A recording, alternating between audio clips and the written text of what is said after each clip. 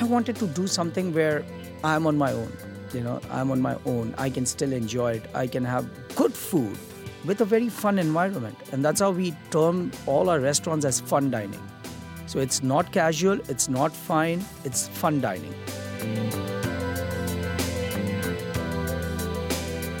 You're listening to the Taste Podcast. I'm your host, Matt Rodbard.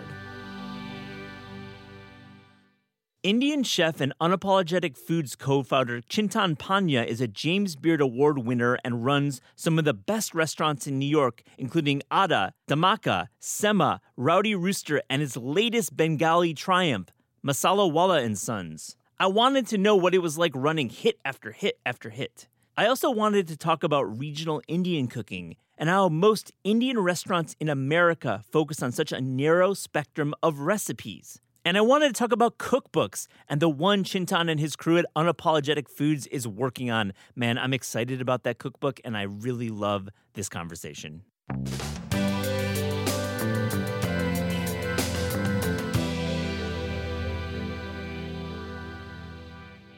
Chintan Panya, welcome to Taste Podcast. Thank you, Matt. Thanks for inviting me.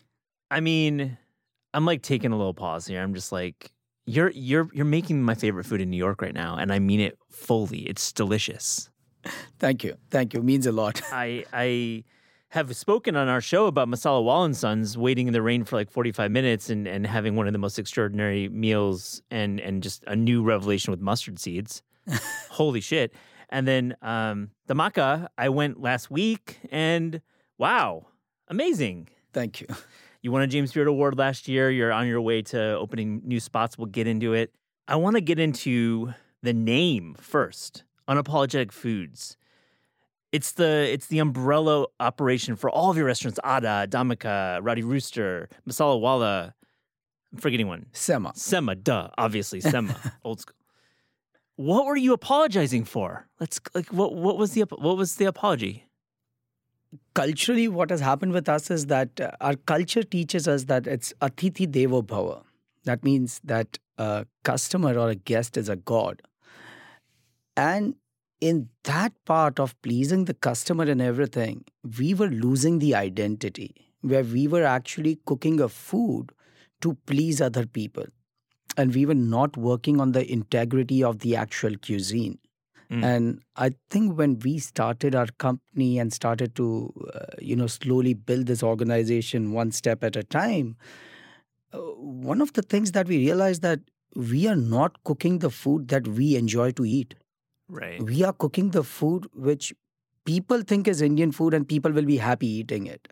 And what we decided was, let's cook the real Indian food that we believe in, that we love to eat when we go back home, that we want our mothers to cook for us and not something that people have been eating for long enough. It makes so much sense when you say it that way. India is a country 3 times the population of the United States, 1/3 the land mass, and we're eating food that's relegated mostly to the north. It's not even north. I would say it's a commercialized Indian food. The entire cuisine of this 1.4 billion people is compartmentalized in 7-8 dishes or 9 dishes. Yeah.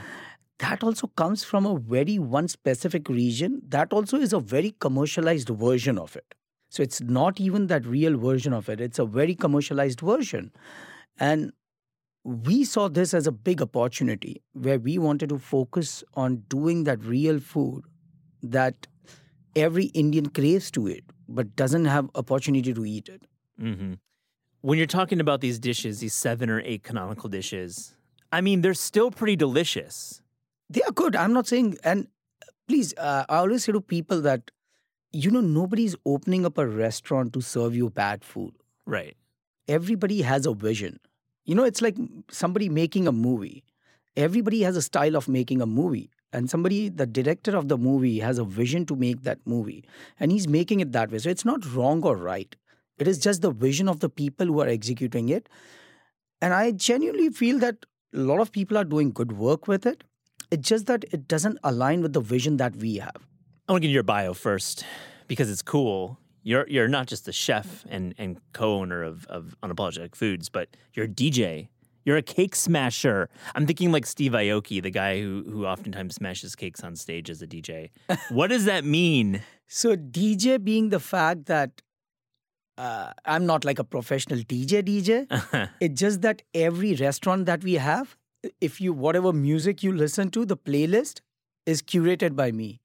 Really? Yes. On your phone. It's like live. Those playlists are there. Yeah, it's like, I have Spotify on my phone, and when I'm driving, I'm listening to music. Yeah. And when I listen to a song or something, I'm like, oh my God, this will go well in this restaurant. Mm-hmm. So I go back, then I put it on the list of that particular restaurant. It's like So it is, it's like we have built up this entire group with, it's a funny story. It's not that we had like serious amount of liberty to spend money and do it.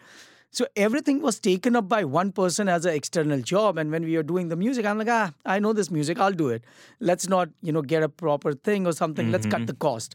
So the intention was to control the cost as much as possible so that we can open the restaurant on a bare budget and then take it from there. And then when the playlist happened, a lot of people kept on asking, where did you get this playlist? Where did you? It was funny. It's thing. all you, man. Yeah, what about cake? What's up with this cake smasher? What does that mean? I love smashing cakes on people. So every time there's somebody's birthday, there's actually somebody's birthday, I smash cakes. And then it just became a norm in the company that we have to smash the cakes. Is there a cake smasher concept that's in the works? No. No, nothing like that. It's just for fun.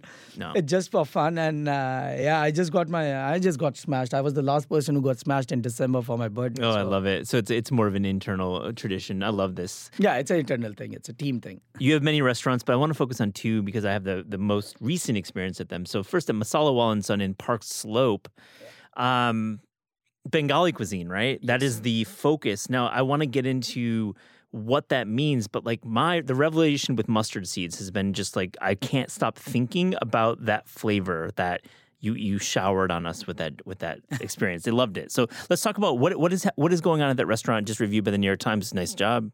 Well played. Thank you. Congrats. Thank you. So what happened is that the original Masala Wala opened up in 2011. So Ronnie is my business partner, and Ronnie opened up this restaurant for his dad. And Ronnie is a Bengali. So Ronnie is a Bengali. His obviously entire family is Bengali, immigrated from West Bengal, which is Bengal, Calcutta, I think 30 years back. And we are talking about this gentleman who's right now, I would say 76, 77 or 78, came to this country when he was 50 years old. And Ronnie opens up the restaurant for his dad. And his dad is one of the most gracious hosts and phenomenal cook. And his passion lies in cooking Bengali food. So he opens up this restaurant in 2011 with the intention of serving Bengali food to New Yorkers. The guy would come every day, cook the food, and nobody would eat it because everybody wanted the regular Indian, commercialized Indian food. Back to the 7 dishes that we talked about. Yes, back to 7 to 9 dishes. And poor guy would cook with all his heart and soul.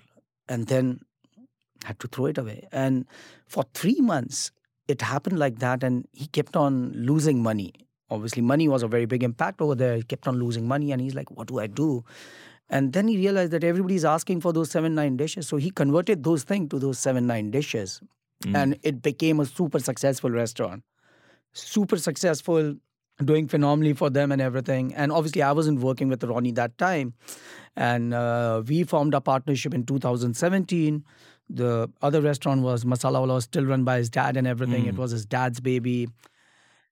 2021 is the lease got over for the actual Masala Wala, and now his dad had run the restaurant for 10 years, little older guy, tired. So Ronnie said, you know what, I want to, just let the lease go off, close it down, and maybe we'll open this restaurant when we get the right location for it. And we'll open it under our umbrella rather than opening my dad doing it. So then we found this location, everything worked out. And Ronnie's like, do you think Masala Wala will work over here?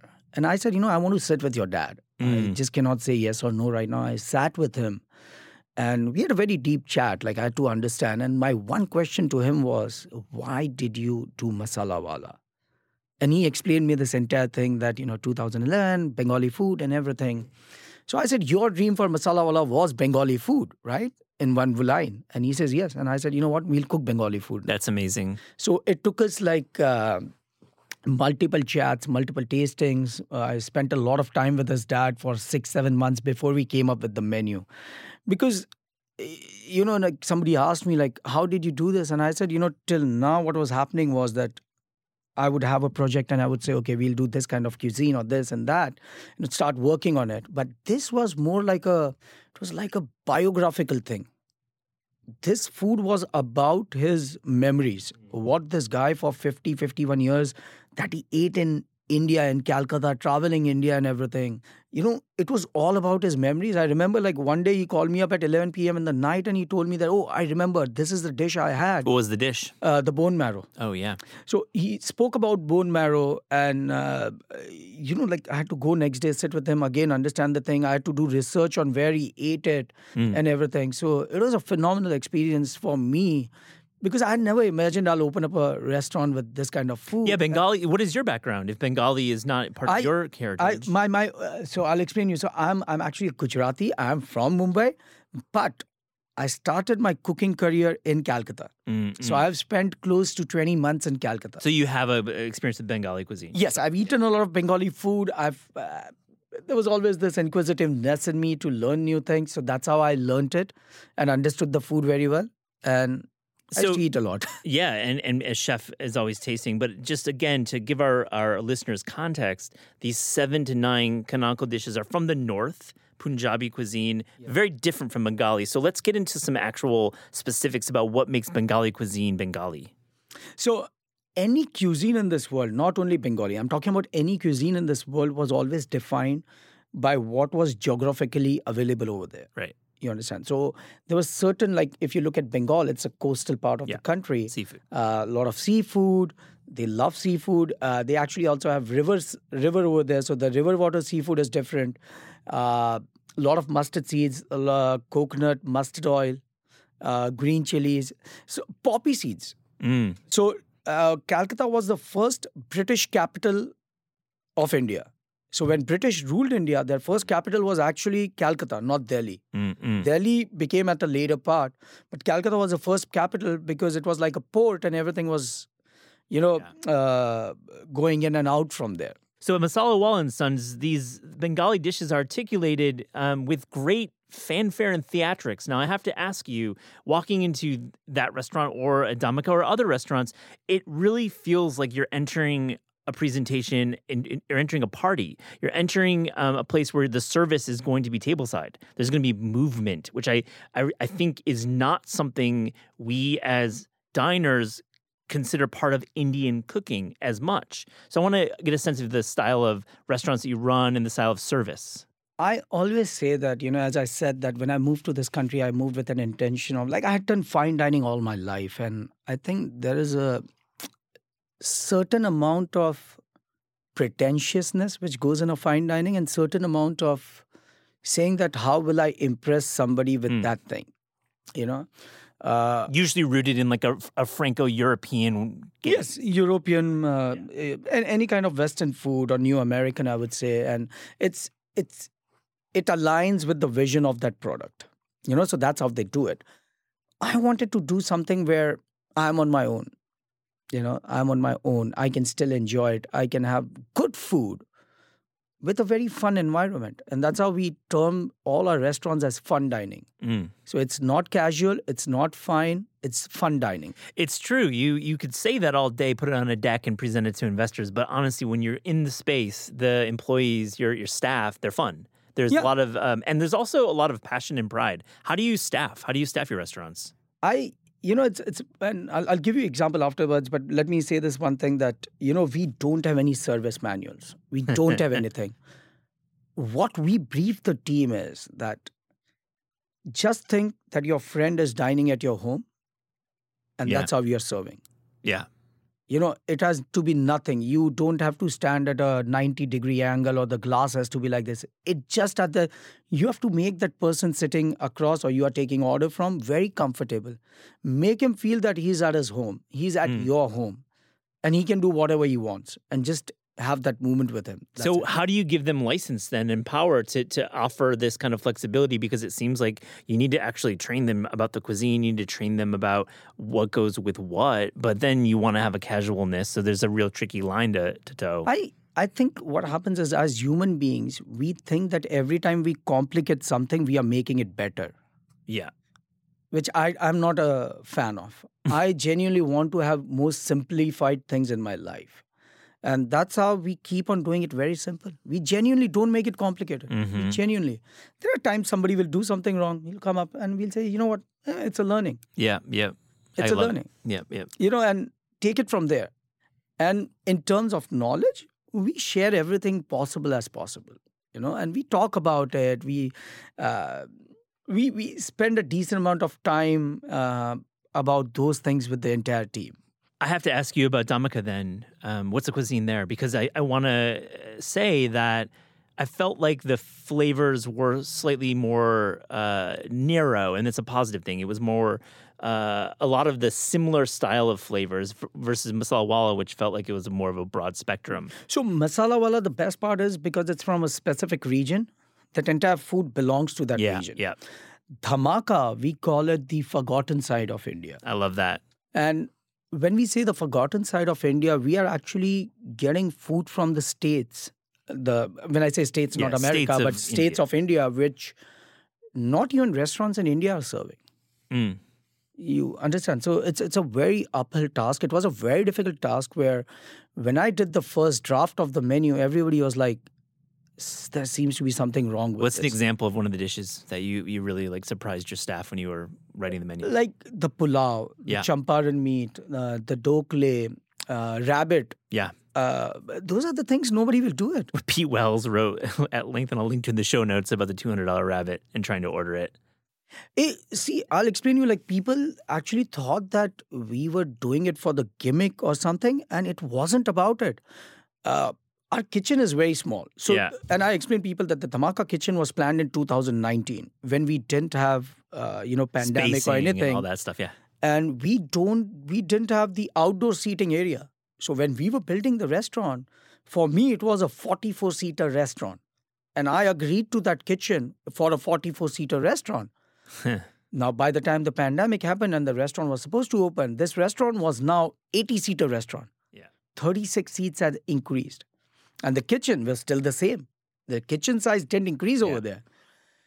The rabbit itself, the process and cooking it takes a lot of time. And kitchen is so small that if we try to do more than one rabbit a night, we actually won't be able to feed at least 20, 30 people that night. Right. It takes you have to commit to it. Yeah, because it's the process itself, we have to marinate 2 days out. Yep.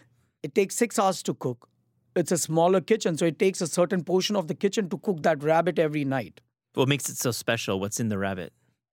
You have to eat it. Okay, great. I love that. I feel like the show can't be spoiled, and I don't want to dwell on this price tag either, because that was just like his comment, Pete Wells. But I want to also get into some of the regions that you're representing. I think Kerala has some dishes, and Tamil Nadu has some dishes.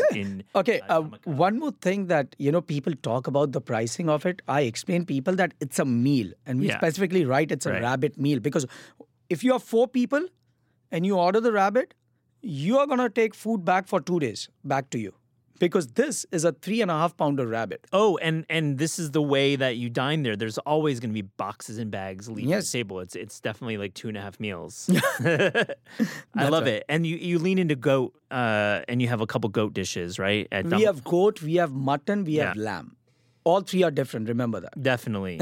No, they are very different. But let's talk about goat, because it's something that we write about on Taste, and we always are like, this is an important protein in the world, but we never see it on restaurants in New York. But you've had great success with it. Yeah, because I think our cuisine has the concept of goat.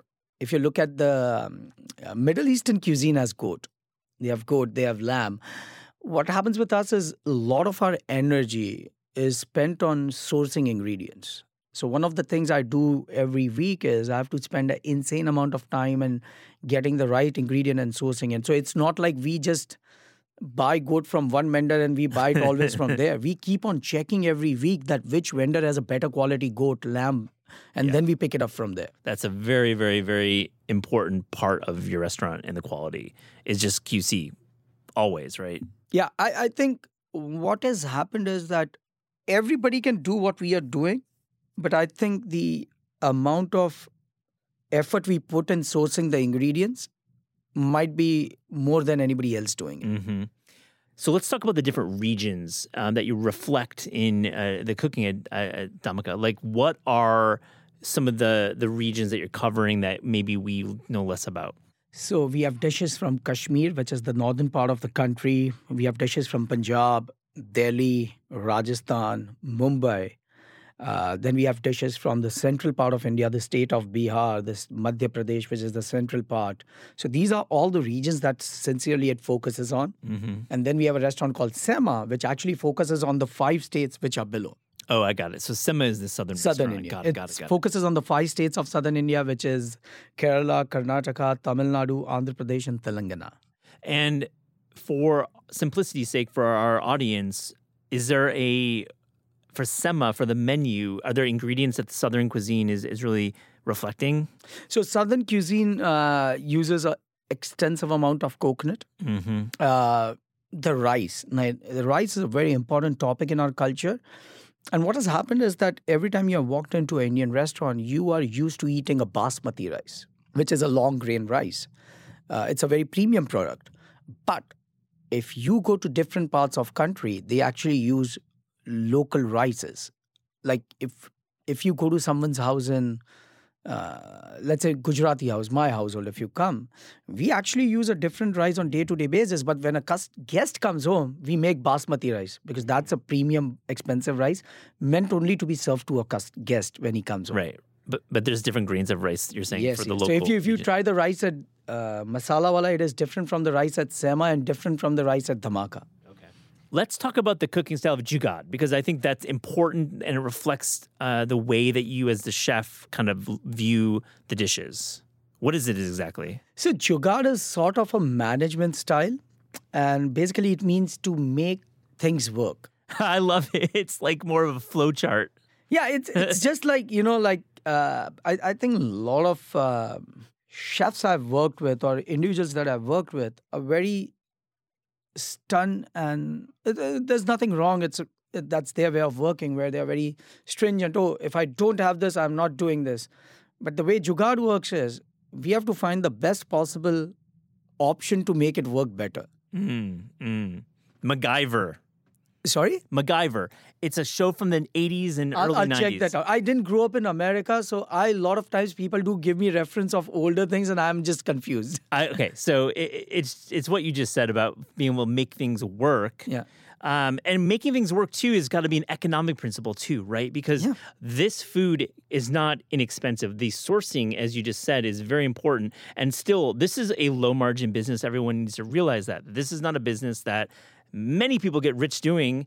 Even if you're packed, it still costs a lot. So is that part of Jugaad? Yeah, it's a very cost-driven business. Yeah.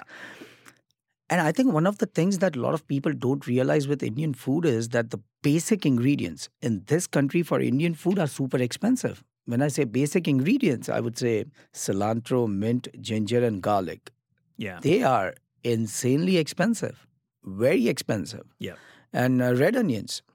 Yeah. So a lot of people don't look at this cuisine with the kind of respect it should garner or have. Yeah, we talk a lot about eggs. We talk a lot about milk, but cilantro is 4x from 2019 right now. And you mint use is a lot of it. Mint is expensive. Ginger is expensive. Garlic is like through the roof right now. I want to talk about Rowdy Rooster. I've not been, but it's your fried chicken idea. It's a big idea, and word on the street is it's pretty great. What is in the chicken? What are you doing there? Nothing. It's a very simple style of marination that we do with the chicken, which is marinated in a yogurt base, and it's marinated it's a 2 day. It's a 48-hour process, and then when it comes, we fry it up and everything. The chicken sandwich is insane, but I think one of the best sandwiches, which I personally like at Rowdy Rooster, is the veg one. Oh, what's going on there? So it's a dish called vada pav. And vada pav is this iconic dish from Mumbai, where I come Definitely from. had that before. And everybody has their spot for vada pav. So like when I go to Rowdy Rooster, I eat vada pav. Like there's always one vada pav I'll always eat. So that's my favorite thing. And with the chicken, is it dusted with a seasoning, or is it more about the marinade that makes it? It's a two-part to it. It's the marination and then it's fried. And then you have a choice level from 1, 2, 3, 4, 5. Interesting. And then you pick from there. The 5 being the spiciest, 1 being the least spicy. I wouldn't say mild. That's why I'm using the word least spicy. So least spicy to spiciest. Can there be 500 Rowdy Roosters in your lifetime? We're operating in the United States, Canada, UK. So as a concept, as restaurants, we don't want to multiply them. I get that. Yeah, I don't want to have one more dhamaka. I don't want to have one that. more masala wala or anything. But when we opened up Rowdy Rooster, the vision was how to, multiply it. We have never, as a company, we have never done multiplication of a concept, but Rowdy Rooster is the first concept we want to multiply. We are actually going to open up second location in the next span of 4 to 5 months. Where are you doing it at? I don't know if I can talk about it or not yet right now, but... Is it close to our office? We're in Midtown. I get always confused. Close enough. Close enough, I would say close enough. All right, I'm not gonna bust your balls for this this information. We're not eater. You will open when you. Yeah, because what happens is, as a company, my job is more to do with product and operations and everything. Yeah. Ronnie is into the other side of the business, so. Can't wait to have Ronnie on. I'm gonna have Ronnie on at some point because I have a lot of questions for him. I think our listeners assume a successful James Beard Award-winning chef like yourself is probably, out in a conference room doing like menu development. But I want to get a sense of, you are in your restaurants all the time. When was the last time that you had to do something like very basic in a restaurant? Always. Yeah. Always have to do it. Like, I'm not joking. It just give me some examples of some of your day-to-day tasks running these very busy, impossible to book, acclaimed restaurants in a very challenging city when it comes to operating. I don't have unless until I have a very specific agenda, like something like this, that I had to go to a podcast. This is my day that I come in and everything. Otherwise, I just go and I just keep on doing whatever they are doing. Like, I'll help them out, or if they need my help or something needs to be done, or, there are a lot of times I have I think about things and then I have to go and actually put it in place. So I'm going to India to cook. Now, in my mind, for last 3 days, I've been just running the entire service in my mind. That how is every course going to go? What is going to happen? Why is it going to... And also the point of failures. What can go wrong when I'm doing this dish in this way or something like that? Because it's a brand new kitchen I'm going to go. Brand new people that I'm going to be working with. Mm-hmm. So it just... And sometimes, there's an idea which comes in my mind and then I just want to execute it and I'll keep on trying it. Is this stressful? It is. How you look at it, I find it very fun. And I feel that failing is the most fun part of it. Interesting. Because, and I always say that the day I lost that fear to failure is that I grew as a professional and as a human being a lot. And I think whenever you have a fear of failure, you won't grow. Because it's just that the mindset is very different. Yeah. I do blunders. Like, people ask me I said, I do phenomenal level blunders. Or ordering the wrong this or that, or I actually of late I was ordering from masala wala. Now I'm not ordering because the chef is there and everything, so they handle. But ordering, sometimes you forget about something. Sure. Then you run to get it or something so. That's a normal thing. The other blunders, multiple things I do, and I'm not I always say that fail as much as you want to. Trust me, keep on failing. That's how you learn the most. Chintan, I respect that point of view. I love that. I love that honesty. It makes a lot of sense. It's also how you just stay creative because you're having to, make do with what you have and fix things. And with that fixing, something amazing happens out of it. Oh, yeah. Like I don't know if you tried the mutton at Dhamaka. Did you try that dish? Oh, absolutely. Absolutely. It was a crazy process where people it's a cool dish. And I said, you know what, it gave me a lot of sleepless nights because it's a mutton which is cooked in a clay pot. So when we started doing that dish, I had to buy 19 clay pots of different kinds available in the market. Mm-hmm. From 19 clay pots, we came down to 3 clay pots. And we're talking about size and thickness varies, or everything, just the type of material glaze. To everything. Yeah. Now we come down to 3 clay pots. But the thing was that that dish needs to be made with mutton. Mm-hmm. Until that time, we were using goat to make it because goat is readily available in the market. I presume that mutton is a very easily accessible meat in the market. So I was like, oh, we use goat in the restaurant, so I can order it. I can do my R&D. I don't need to buy mutton separately. When we got down to the 3, I said, now let's order mutton. And I went to multiple vendors and they say, you can't get mutton. Really? It seems like maybe Keen's is buying all the mutton. Like Keen's Steakhouse is famous for their mutton. But Yeah. And we couldn't find the mutton. Huh. Then I started doing research on it. Found somebody in Charleston. But the guy said that I can only give you like one carcass every 3 weeks. I said, but we need to put it on the menu regular. So we'll be using at least close to 200 pounds a week. Like, can you do that? He says, nah, I can't. Then we started looking at it. We found somebody in Arizona. Arizona. Yeah. Wow. I don't know what he does with that, but it's actual mutton. Mutton is like aged sheep, right? Just to be clear. It's an older sheep. Yeah. A sheep less than 1 year is lamb. A sheep more than 3 years is mutton. And what is a sheep then? It's a puzzle. I know. I'm sorry. It's more like the sheep is like the broad term. Lamb and mutton are the two. Like so it's funny. It comes around. Then we had to go to those 3 dishes. Then we got the mutton. Then we started doing R&D. From there, we had to choose one pot, which was finalized. So it took a lot of time. I love this. Yeah, it takes a crazy amount of time. And sometimes what happens is you also do everything. But when you have to start executing in a restaurant, that's a different challenge altogether. Because right now, you're only making 1-2 dishes. Oh, yeah. And like you're firing like 8 of them in the first 45 minutes of service because you got that little bit of news in Grub Street. And then it's like, oh, shit, we're off to the races here. Yeah, it's funny. It's funny. It's a process entirely, a very phenomenal process, which I enjoy. Let's hear about your trip to India. We were in the elevator and you were telling me that this is the first time you've cooked in India in a couple decades, right? And you're actually doing a couple dinners in multiple cities? Yeah, so I cooked in India in 2008. This is literally after 2008. I'll be cooking first time in India. Wow. So what's going on? What's going down? It's so JW Marriott's. Yeah. And there's a company called Culinary Culture, which is a very food forward company which promotes the chefs across the world in India. They are very big on, culinary focused things and everything, which nobody in India had done till now. They are doing a very path breaking thing for Indian culinary scene. And they invited us, and it's in partnership with JW Marriott's, where they have a program of Masters of Marriott Bonvoy. Nice. And I'll be cooking 2 meals in New Delhi and 2 meals in Mumbai. Oh, fun. And 60 people each meal. So super excited. Wow. And you're going to spend some off time traveling a little bit? Where are you going to be going? We'll be in Delhi. I don't know. I've told everybody that I genuinely don't know because I have 3 days of prep time for those dinners. Yeah. So I might not even go out much because I'll be prepping my things and everything. So I don't know. And what's going to happen? Then I'm from Mumbai. My brother lives in Mumbai. Mm-hmm. So I'm going to be there for those days. And then I'm going to take a break for 4 days. So everybody's going to come back and I'm going to stay 4 more days with my brother and his What's family. the dish you and your brother are going to be seeking out? There's got to be something. There's got to be something from home that you feel... Not home, but... not home, right? But my favorite restaurant in the entire world is this small shop called Konkan Swad, which does coastal Indian cuisine.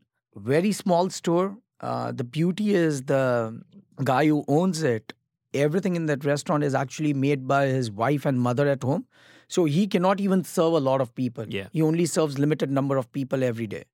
And once it's done, it's done.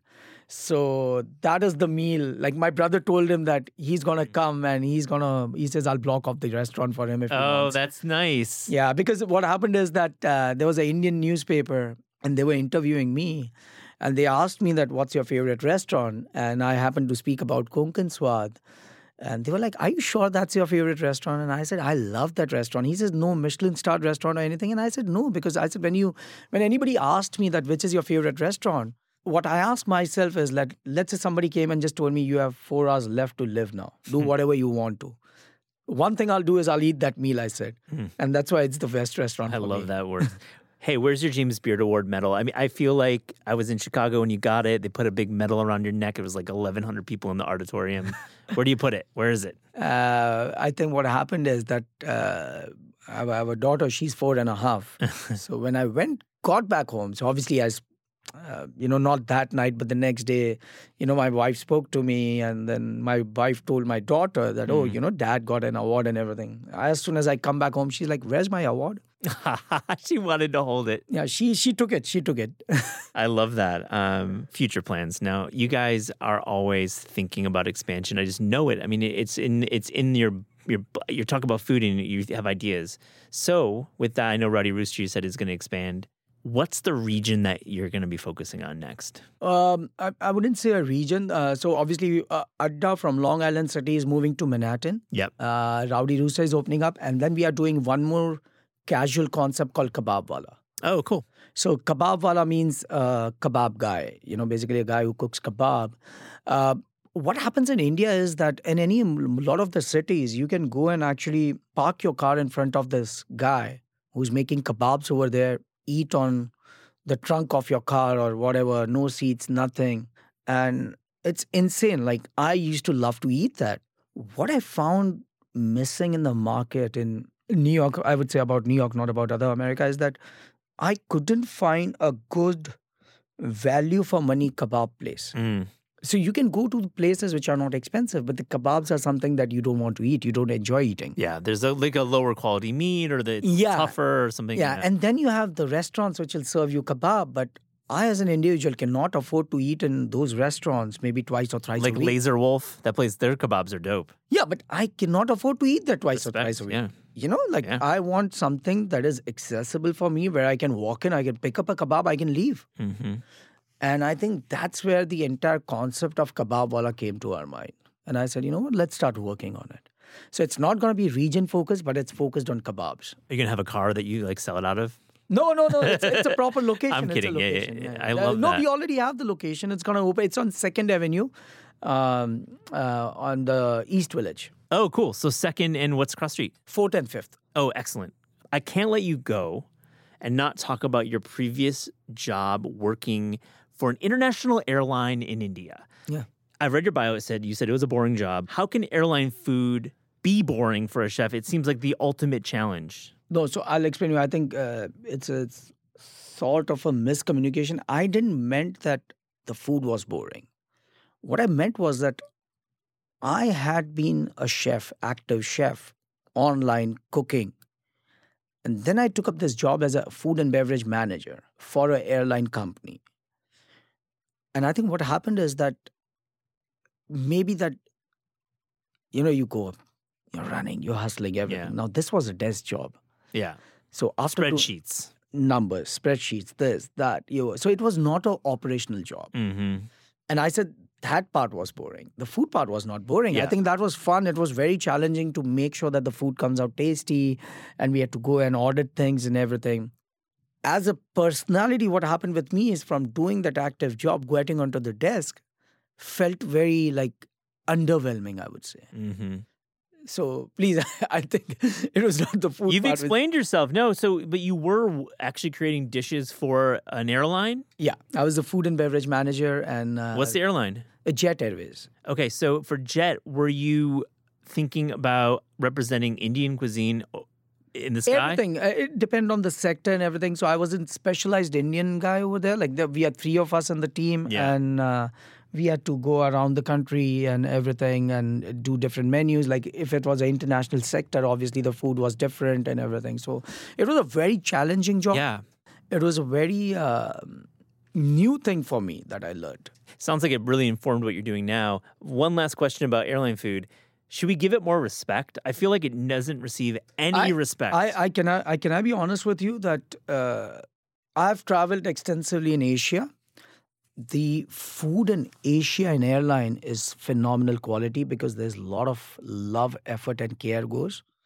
I wouldn't name it, but I think the airline food in America seems like it's a half-hearted job.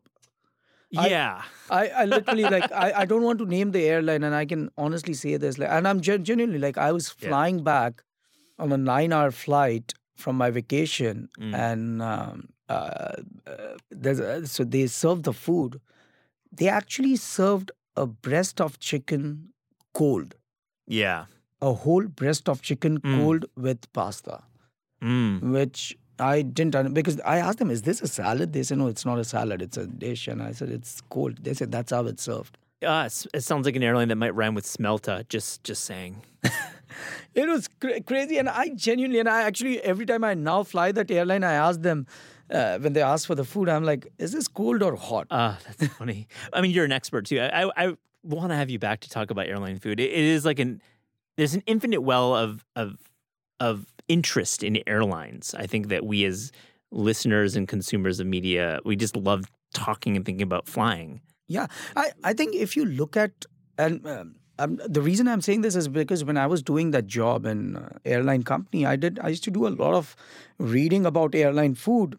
But if you look at the food in 70s and 80s, it was a phenomenal product. It was a very luxurious product, like a high-end restaurant. And I think what has happened over a period of time is it has kept on going, deteriorating or whatever it was. But I still say that if you travel Asia and you try the food in the airline, it's good quality. It's good quality, yeah. Chintan, we asked all guests on the Taste podcast if you could write a cookbook or food culture book without the burden of time, meaning you have no deadline, or the burden of budget, meaning you have all the money in the world, what would that book be? So I can announce that we are officially writing a book now. Well, there you go. Breaking some news here. Yeah, we are officially writing a book. That. It's going to take us 2 years or something. And it's going to be food about our beliefs and everything. What are the details? Who you doing it with? Do you have a writer that you're working with? Yeah, but that's the thing. I don't know these things. Yeah, we won't get into that. Okay. So it's going to be, what's the concept then? Is it unapologetic? It's unapologetic food. Again, unapologetic Indian food. And it's going to focus on specific ingredients of Indian cuisine. Like we spoke about rice, how there are different kinds of rice and everything. And a lot of very specific ingredients which are key to Indian cuisine. Cannot wait to have you back to talk about the book in a couple of years. Yeah, it's going to be fun. It's going to be fun. Again, and just to add on, before we go, that this entire concept of, like, if you look at our t-shirt that says Unapologetic Indian, but the company is called Unapologetic Foods. And the vision is that how we can empower people to do, let's say, unapologetic Filipino or unapologetic Vietnamese or Thai or French or anything, Yeah. So that's the broader spectrum of the vision that we have with the company. So you're thinking maybe bring in some other voices, some other chefs. Yes. The day we find the right talent is what we want to do with that. Yeah. Like if you look at Sema, Vijay is leading the entire bandwagon over there. He's the chef partner over there and everything. And people ask me, why didn't you do it? And I said, you know what? I have grown up in western part of the country. I've traveled extensively in the southern part, northern part, everything. And I've done a lot of research for the other cuisines, but not on the southern food. So if I would have done that project, I would have delivered it at like 75, 80%, not at 100%. You needed somebody from that region, grown up over there, knows the... With some family recipes, let's be real. Some real family recipes. That's the thing. It's a family recipes that he has grown up with. And he was so passionate about things. And it shows in the product what he's doing over there. So always we'll find somebody right as a talent like Vijay. We are always there to do it with him. Chintan Pandya, thank you for joining the Taste Podcast. Thank you. Thanks a lot for inviting me, and it's an honor to be here.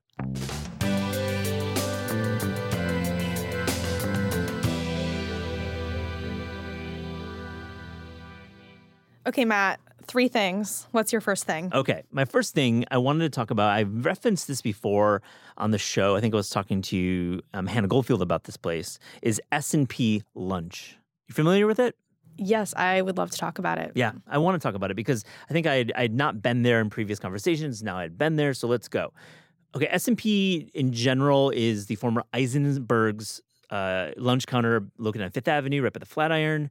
Long time deli. If you should go to the website, check out their menu. There's like a whole story about this changing of hands of the space, and it's pretty remarkable. It's very funny. They kind of like throw shade at some of the bad people who owned it, which I love. But in general, Eisenberg's was a really classic place to have really mediocre food. I did not like the food there. And it's like classic Jewish deli food. Yeah, like the previous place was doing like kind of classic Ashkenazi, but also doing some more diner stuff like burgers and fries. And, it was really fun to have a meeting, especially out of towner, like let's do a coffee there or like have some breakfast. But it never was a great place for the food. fast forward to 4 or 5 months ago, this past fall, when the folks from Court Street Grocer took over the space with great, I would say, anticipation from many in the food world in New York. And the question was, what are they going to do? Are they going to make a modern delicatessen? Are they going to do like a Mile End? Or are they going to do something what they ended up doing, which is preserving most of the aesthetic and paying tribute to some of those early dishes on the menu from like 1921 when it opened. That's exactly what I wanted also, because I love Court Street Grocer sandwiches, like I think a lot of people do. And to me, a tuna melt is like my favorite thing to get. So when I went, I was really excited to eat those. And I'm curious like what you ordered and what you liked. It's really funny. We started our meal with this crazy thought. We were like, let's do the half cantaloupe with cottage cheese. Oh my God, what? Yeah, they have that. They sell that there, which is like Palm Springs spa food. And you bought it. Definitely, I bought it. And it was fine. But like that kicked off the meal, and we were like, okay, this was our choice, and it was a choice. But man, the meal was good. We had a great meal. A couple highlights, and I want to get into because you've been there. You went there in December. I was there in January, just to timestamp it. The crispy potato knish, man, very good. And I'm not like a big knish, like I'm not going to like do a knish crawl, but I thought it was excellent. It was very crispy. It was crispy and then like fluffy on the inside, or more of a dense consistency? Definitely fluffy. Definitely felt like it had that crust that you can break through, which I loved. Had some cold borscht, very standard. I think Veselka's is still the number one seed in my mind. Had some chopped liver, great. But you really can't mess up chopped liver too much. What kind of bread did you have it on? Definitely rye. Mm-hmm. Had to be. Keep going into my one meal, and we'll get into your meal. This was a revelation. 50-50 egg salad, tuna salad. Whoa. Do you know that they do that there? No, but I think that's really cool. Club style, so layers of each on each bite. With a bread layer in between to keep it separate? I believe so. I have to look back at my photos, but I think that's how they did it. For modesty, yeah. For modesty. Didn't think about that combination. Had never really pondered egg and tuna together in that way. Delicious. It's kind of like a niçoise. Yeah, good call. Yeah. My favorite thing, very simple, cream cheese and green olive sandwiches on very light white bread, like milk bread almost. I'm going to run for the door. Everything you're saying is exactly not what I would order, but I love that you did this. I know. We didn't have any corned beef. We didn't do any of the big boy sandwiches. We were kind of eating a lot of the Ashkenazi appetizing dishes that they're doing there, not the deli dishes. It felt like we were doing more appetizing. And they had a bangin' arugula. Not as good as my mother-in-law's, but pretty fucking good. You have to say that, though, legally. Have to legally, but it's pretty legit. Okay, so that's my January experience there. I know we're going a little long on the first one, but what did you have at S&P? I went in December after going to the MoMA, so I just had a quick lunch. I split a tuna melt and a matzo ball soup, and it was cold out, and it was exactly what I wanted. Oh, and I had a fountain Diet Coke. Oh, I love a good fountain diet. I had a phosphate. I think. I don't know what that is. Like a chocolate phosphate, like chocolate, basically soda water and chocolate syrup. Oh, so it's like an egg cream? Egg cream, I think they call it. I just got into a huge debate with somebody about this because they were trying to tell me that an egg cream had egg and cream in it. And I said, it's a misnomer, it has neither. Has neither. I don't know what it means, but I think my mom called it phosphates. Because I think in the Midwest, they call them phosphates. Cool name. Cool name. Egg cream's cool too. Go there. It's great. What's your first thing? My first thing is a dessert that I had recently that I have not been able to stop thinking about, which is my friend Tanya Bush that I do the Cake Scene magazine with. Shout. And I did an event last weekend. We did food for our friends, warehouse rave, basically. Nice. I was like, what do people want to eat out at night? And the answer that Tanya came up with, which is so genius, is a Cara orange olive oil cake pop coated in Pop Rocks. Wow, a pop, on a stick. Yeah, we called them cake pops, with all caps. Just kind of shout it to people, But it was psychedelic because it had this Pop Rock, explosive exterior that was adhered with some milk chocolate or white chocolate, I believe. And then the cake itself was really moist and light, and it just was really fun to watch people eat, which was, my highlight of the evening. The highlight of the evening. No, this was at a rave. What time were you serving these Pop Rocks at? Well, I wanted to dance, so we served them from 10 to 1. But I think most people probably want to eat as a break later in the night. Yeah. But I just don't want to be doing that. So we made a smaller amount, knowing that we would sell out by then and that we could be free, which was, I think, a good call. Sounds really good. Yeah. I'm so gel. Nice. What's your second thing? Second thing, I was out in San Francisco wrapping up the reporting for Korea World. I was in LA and Portland as well. Really great trip. Can't wait to share it with everyone. But I went to Queens SF, this amazing, amazing Korean restaurant in the Inner Sunset. Yeah, I think it's the Inner Sunset. Yeah. Amazing place. They call themselves like a superette, right? They do. It's cool. They call themselves a superette, and Edo and Kim and Clara Lee, they're like changing the game with the way that retail and restaurant merge. I think San Francisco is a great place to do it because, frankly, San Francisco's Korean restaurant scene has been less written about and less acknowledged than other parts of the West Coast. And I think that they're doing something special by offering a line of products that they curate from Korea and they create themselves. Gochujang, gochugaru, pancake mix, lots of cool things. And then, of course, they have a great like bottle shop there, so lots of cool wines, drinks, all that kind of stuff. But really the highlight for me was the cooking, because what they're doing is some of the dishes that I think some may not really associate with Korean restaurant in America. We're so still tied and married to barbecue and even jjigae, like soups and stews. But what they're doing is like more of this like hearty, snackier. One is a Gilgari toast, which is insane. It's so freaking good. What's the eating experience of it? Basically, it's an overstuffed sandwich with an omelet and cheddar cheese and some strawberry jam or raspberry jam and cabbage and sugar. So it's an interesting mix that I think is very popular in Korea, and you see it on the street. And it's kind of folded over and then put into plastic and then opened up, and you're like at the whole like that overhead Instagram shot that everyone wants. Overstuffed sandwiches playing really well in Korea right now, and they're doing an amazing one there at Queens. Sounds great. I have to also shout out for them, just Edo and Claire, the way that they operate. I think they are classy, and I think that they are innovative, and they're humble, and there's just like all these adjectives I'm saying add up to a restaurant that I hope gets the recognition it deserves. So in like the Korean community, I feel like they are well regarded and known, but outside of it, it's not as popular. I think there's other restaurants that get way more press who are doing Korean American food. So I hope that people check them out. Yeah, me too. What's your next thing? My next thing is just like a quick tip that I have been telling my friends about lately that I feel like I might as well evangelize to the larger community, which is that I really am into drinking kombucha when I travel for like digestive health purposes, and also to be like connecting with like what are the fermentation freaks doing in different cities that I go to, because I think that's like the people I want to connect with the most. And when I was just in Mexico City, I was drinking a lot of really delicious local kombucha. Yeah. This one brand that I really liked was called Taikuma that I got at Supercoop, which is the grocery store attached to Marisol that the Masali Mais people do. So that was really delicious. And I don't know if this is scientific, but I feel like introducing like the local microbacteria to your microbiome when you're traveling is just like a good way to make sure that all the food's gonna get along with you. So I just wanted to mention that. I love that strategy. Sounds like Mexico City's got a really nice booch scene.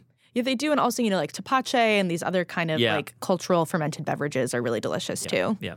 I agree with you. I think I've read, and when I travel, drinking a lot of local water, change, like especially with different pH, it just changes the way your system works. Nah, I mean. Yeah.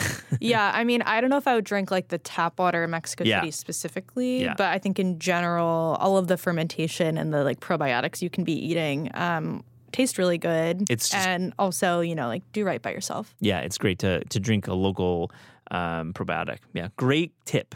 Hot tip. Hot tip on traveling. What's your third thing? Okay, quickly.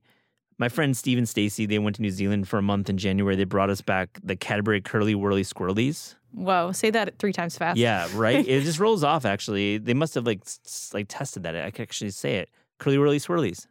Curly Whirly Swirlies. Unbelievable Cadbury product. Unbelievable. It's chocolate. What's going on? Basically, these are worms. They are caramel worms that are covered with a pretty nice level of chocolate, like a thicker layer, a coating.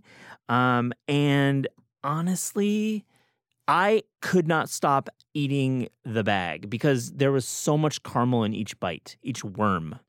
Was it like a gooey caramel or a hard caramel? So it's a great pointed question.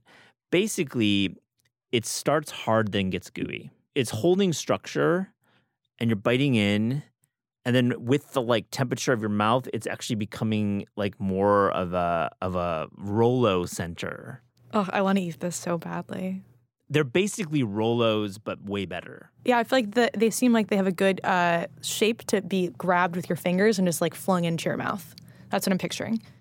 Great call. Aerodynamic. That restaurant Rolos, do they do a Rolos dessert? I'm not sure, but I will investigate. I've always wondered. That's just total aside. What do you think about chocolate-covered gummy worms? Not for me, Not but for you. I appreciate the audacity. It is a choice. Mm-hmm. What's your last one? My last one is not quite food related, but I just have been loving this book so much that I just finished, called How Far the Light Reaches by Sabrina Imbler, who's a science journalist who writes a lot about oceanic life and marine life, and it's a kind of a blend of nonfiction and personal memoir. And the reason why I think it counts is that they are writing about things that we sometimes eat, such as octopus or sturgeon. So I think that's like the way in. But I don't recommend it to make you feel differently about the food that you're eating. I recommend it just because I think it's really beautiful writing that is kind of grounding human experiences, such as being non-binary or queer or multiracial, with like experiences in the animal world that relate to that. And I just loved reading it so much. When you were telling me a little bit about it last week, it sounds like the writing itself is extremely rhythmic, and it has a really like great tone to it. Yeah, I have a habit of sending voice memos to certain people in my life when I'm reading something that I really like, and I had to stop because I just kept on sending off quotes, I think from the chapter on feral goldfish, which is the introduction, which I think is so cool, talking about the way that we think of goldfish as stupid, basically, and not have any memory and like not able to do much except for die in the bowl, but that a lot of people release their goldfish into the wild when they don't want to take care of them anymore, and that these feral goldfish can become giant and have memories up to 3 months and swim to all these different spaces, and just like the potential to have more that we know about, which I think is like just nice to think about in general. When you flush a goldfish down the toilet live, is that what you mean by releasing it? Flushing sounds a little aggressive. It sounds aggressive. I think it's more of like taking your goldfish to the Prospect Park Dog Beach or to like a river or something like that. I'm not really sure about the flushing. Yeah, that doesn't sound very humane. Now, you're saying the Prospect Park Dog Beach, were there feral goldfish in there? Oh, I don't know, but I just saw like a tweet or something about an alligator in Prospect Park. Is that real? It's real. They said it was probably a pet, which makes sense. Not a lot of naturally grown or living crocodiles in Manhattan and Brooklyn. How big was it? I didn't get to that point, but it seemed like it was on the loose. I feel like it must not be that big because that would be in the headline if it was like 6 foot alligator on the loose. It was 4. Oh, 4? Yeah, Shalia bringing in the 4, like it's 4. 4 feet? What do you got? You're I'm just up on my gator news. Can you tell us? So apparently they found it in the lake and it was 4 feet. And I sent it originally to my partner because he's like obsessed with alligators, but then it got kind of sad because like I guess it was like really malnourished because it's been obviously like that's not like a freezing lake in New York City is like not an ideal environment for like an animal from like the Everglades. But hopefully he finds a new home. I'm so hung up on this. Like, was it 4 feet when it was dropped into the lake? And if so, how do you transport an alligator that big? Or did it grow to that size in the lake? And if so, what was it eating? What was it eating? Oh, yeah. no. Was it eating terrorizing small Brooklyn children? All the Yorkies. Oh, the Yorkies. Eliza and Shalia, thank you for joining. Appreciate it. Always. Love it. Thank you.